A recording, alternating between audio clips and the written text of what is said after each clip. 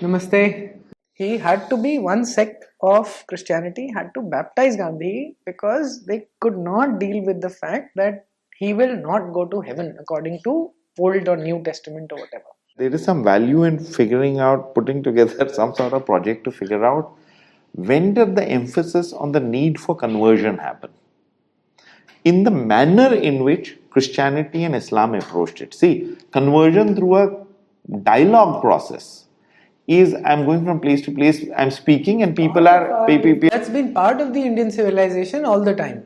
So people accept what I say and become my follower. they become Buddha my did followers. that. It is me spreading knowledge rather than seeking to convert. So there is that underlying fundamental difference. I mean, it may look as if somebody is getting converted. It may look as if a Buddhist has become a Vedic following the Adi Shankara. But the intent is to demystify. It's a knowledge oriented process. They're simply, it's not the religion that they're following, they're simply following a guru. No, I'm making a slight difference here. It is not the desire to seek you to. I mean, it's a desire to say I am right and what you're saying is not right. That is the primary driver. In Islam and Christianity. No. I'm talking about Indian tradition. Shankara. Okay. Shankara is saying that this is Advaita is right, and that is what you are saying is not right. And so it's a debate over who is more right. The driver for the debate is to test yourself, to test your theory, to test your hypothesis, test your knowledge against somebody else's knowledge to see, can there be a flaw in what I am saying? Sure. Therefore, if one can't find the flaw in the other and the other can find flaw in the first, because the pursuit was of truth and it was not holding on dogmatically to what you have, is that you will find that people will change. Because there was the pursuit of truth, the pursuit of knowledge was the essential feature of the Indian character. And therefore they would. Superficially, it will look like conversion. Superficially, it will look like Adi Shankara because that is the term that gets used in English conversation. They say Adi Shankara went through India and converted and reconverted people back to Hindus. Yeah, when they have to deride, especially new Buddhists, when they have to even hardcore Hindu right-wing fellows use the exact same language. That reconverted back to Hinduism. See, these are failings of the language. Yeah. It's not, and when you look at it superficially, it does look like that. I mean, you can, if you say what is conversion, it fulfills the tick marks for conversion. That conversion, especially when right wing says that, just wanted to add here is a failing to see Buddhism as its own. Basically, Buddha was not ever trying to create a new religion or it was basically just his ideas, his experience, and he's simply sharing it. So sharing. And that's possibly what Shankaracharya is also doing. Correct. They have different perspectives. Buddha is addressing suffering. So absolutely. So they are these, that's the approach that you have. So the reason why I brought it up is to make the distinction between the terms conversion, because we tend to use them so evenly across the board.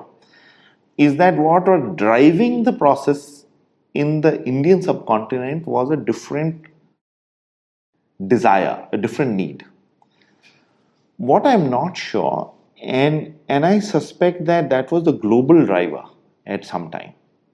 It keeps coming back to haunt me that our civilization has a global, I mean, all our scriptures don't limit themselves to geography. Yeah, or to a set of people. So they are they cut across geographies. Now, the first time, so when I look at the Semitic faiths, when you look at Abraham and Judaism says it is for that tribe, it is for those people. They are not seeking conversion. In fact, you cannot convert to Judaism. So it is basically just a club that you can be born into, but otherwise, if you're not born into it, too bad. So Judaism as a Semitic faith, and the others are progressions from here, but as a Semitic faith is very close, and it's not open to anybody, and You're either born into it or you're not. Something happens as you become Christian is that the need for conversion steps in. So I am not sure where in any biblical scripture the process, yes, because when Christ is doing it, I'm assuming that he's having conversations just like Buddha or Adi Shankara are having. But somewhere after Christ, because after Christ it disappears for 300, 400 years and then it sort of picks up once again. Because until that time, until the Romans adopt Christianity, it essentially is conversations, persuasion, getting people to experience things, getting people to experience mystical things, etc. So all of Bible is based on that. Something snaps or something changes, and I've never been able to put a finger on it.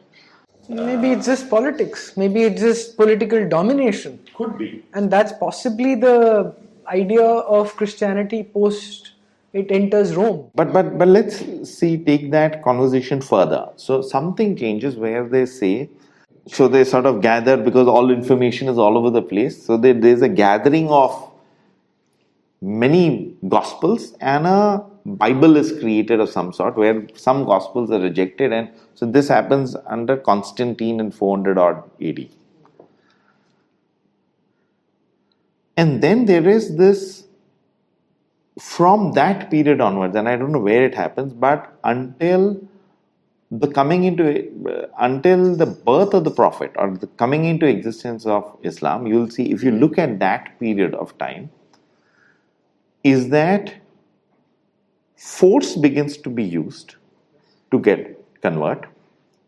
This whole idea that you will go to hell if you don't follow comes into existence.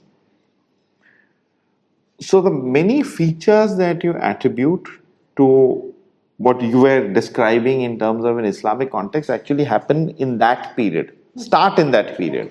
And that is where they come up with I think there was blasphemy in the past, but here they come up with blasphemy or heresy. And this is where you start killing for blasphemy or heresy. I don't think in the Judean context whether they're killing. I think firstly the idea of killing a non-believer or something, I think comes from the Old Testament. I don't know enough about this, but I think from whatever I've heard, it comes from there. But the Israelis, the Jews, actually just sort of ignore it. This is all scripture which is irrelevant today. That's why I'm saying I'm not sure where it comes, because Judaism can't have conversion. So there's no, the instruction in Judaism blasphemy possibly is not for the outsider, but for the people inside. For the people inside. So it's not, because they are not seeking to convert. And they are not seeking to kill anybody who is not. Because this is for a closed tribe. This is for Abraham's tribe. Blasphemy is for within, but people... And for these people, the instruction is, you shall not follow false gods. And so if you see the 10 Commandments movie, you'll see how they resurrect a golden calf. It's there in the Bible, but movies are easier to follow. So they put together a golden calf and Moses essentially destroys it. I don't think he kills the people. He destroys the calf, but he doesn't kill the people. So there is a certain approach to how do you deal with false gods in Judaism, and it is not killing. When you come to this period of 400 AD to I would say 650 AD, which is where the Prophet is born, in that period and then beyond, so it continues in Christianity, is that there is this onslaught on if you pick a false god. So what I was describing is this whole desire for conversion and use of force and to demonize the other. And this is now going beyond the tribe. It's actually how do you get these people to accept, and how do you and therefore if you're also religious, you mix your inherent desire as a conqueror to conquer with your desire to force conversion, with the opportunity for loot, rape, and pillage. So all these things come together, and so then you sort of start executing these. So in one space you'll justify it as a religious act. To motivate your troops, you'll describe it as an opportunity. Some people did. I know we've had this conversation around Kaif and Taimur Lame. I did see a video by this Saudi guy, Sunni Muslim, and how he hated him because most of the people in the world that he killed were actually Muslims.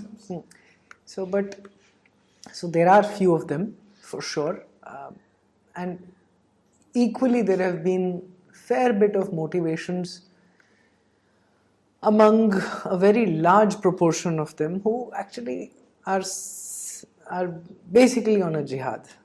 So what happens is, you as a ruler, what you do is, you just like you'll find a political, you motivate people with what can motivate them, and you try and go for the easiest thing. No. So see, this is where I tend to differ. The point is not ruling at all.